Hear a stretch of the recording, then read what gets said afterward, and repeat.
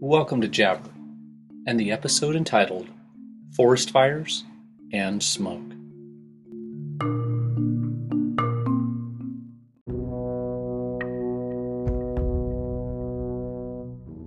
Mary Beth Carden was an early riser, and that may have saved her life, and the life of her husband Scott and their cat Tuku.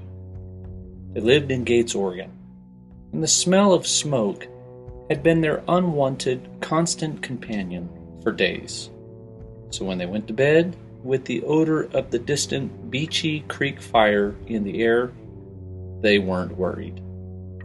But when Mary Beth got up before dawn the next morning, the smoke smelled much stronger. She went out into the living room and could see an orange coming through the curtains. When she pulled them back, the entire hillside next to their vehicles was completely engaged with fire. Frantically, she said to her husband, "Scott, get up." And he did. He put Tuku in the cat carrier, and they ran. Their house was perched on a 50-foot cliff above the Santiam River. Mary Beth had taken a switchback trail to the water below, but by the time Scott and Tuku got to the trail, fire blocked their path. And so he and Tuku did the only thing they knew. They jumped off the cliff.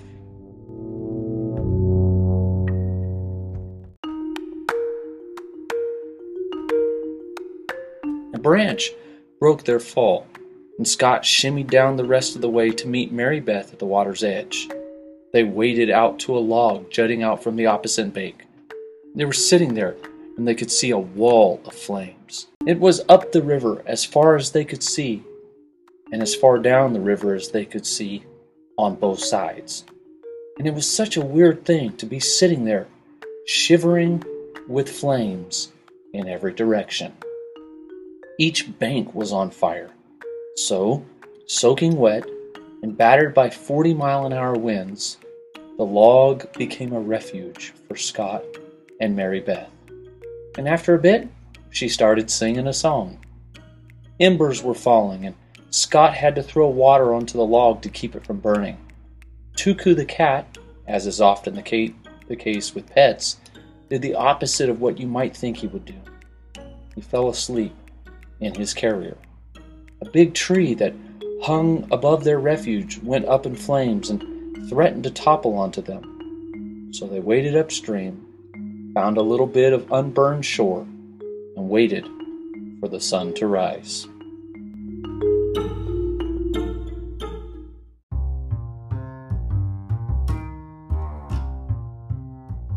When day finally broke, they realized they were directly below their house. Scott grabbed a tree root to hoist himself up, and climbing until he had reached the top of the cliff, there was their house, or not even a house, just a blank spot. Scott helped Mary Beth and the cat up, and they just stared at that spot, at what they'd lost and what they'd held on to. Scott says, "We just looked at each other, and for the first time since we had run out of the house, it felt like, I was pretty sure we were going to be alive." Scott Johnson, his wife Mary Beth Carden, and yes, Tuku finally made it to rescuers.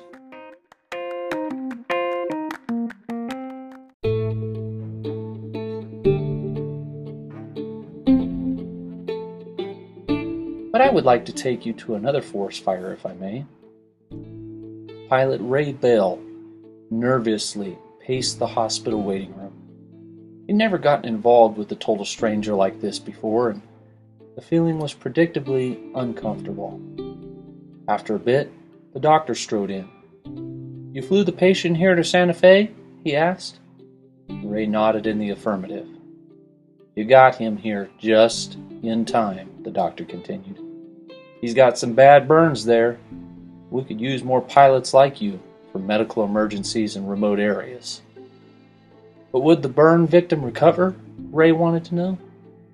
The doctor glanced at the floor, then back at Ray and asked, Do you live nearby? Ray answered that it was near enough. The doctor promised to keep him apprised of the patient's condition. The two men shook hands, and they parted.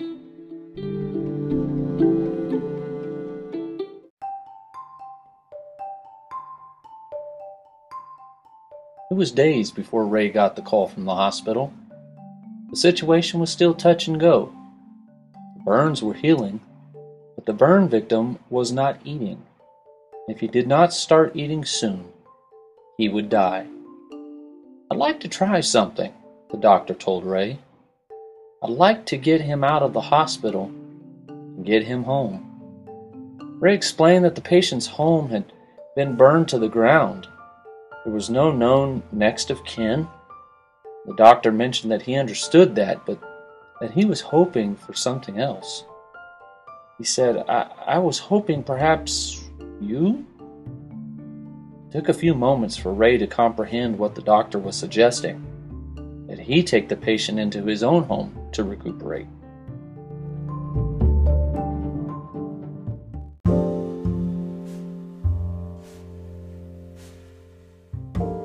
But to the doctor's quiet astonishment, Ray did not say no. He said instead that he would ask his wife, and he did. They surprised each other by agreeing to accept the responsibility. And for days thereafter, Ray and his wife and their daughter, who was aged 4, nursed and encouraged the patient. And thus the cared-for patient began to eat and recovered.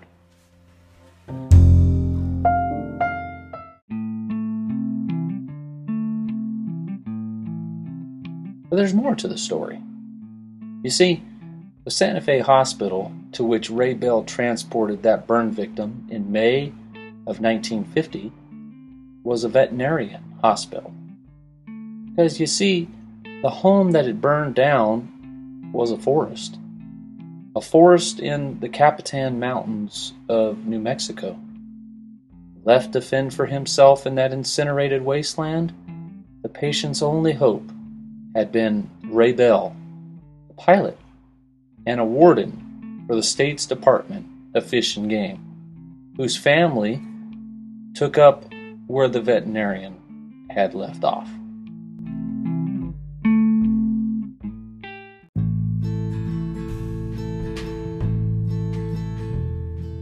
The patient would die, but 26 years later, of old age, at a coveted spot in Washington, D.C. The patient was buried in the historical park in New Mexico, which was already named for him. For at the suggestion of Game Warden Ray Bell, the victim he rescued became a living symbol of a worthy cause, and that symbol lives on even today. For once far back in the mountains of the American Southwest, Ray Bell and his wife and daughter, and only they, stood between an innocent victim and oblivion. But only you, they would say, can prevent such tragedies such as forest fires. And that message, adopted by the National Forest Services, became real, illustrated by the homeless victim whimpering in a smoldering woodland, clinging to the branch of a charred tree, an orphaned bear cub, whom the world came to know as Smokey the Bear. You heard it on Jabber.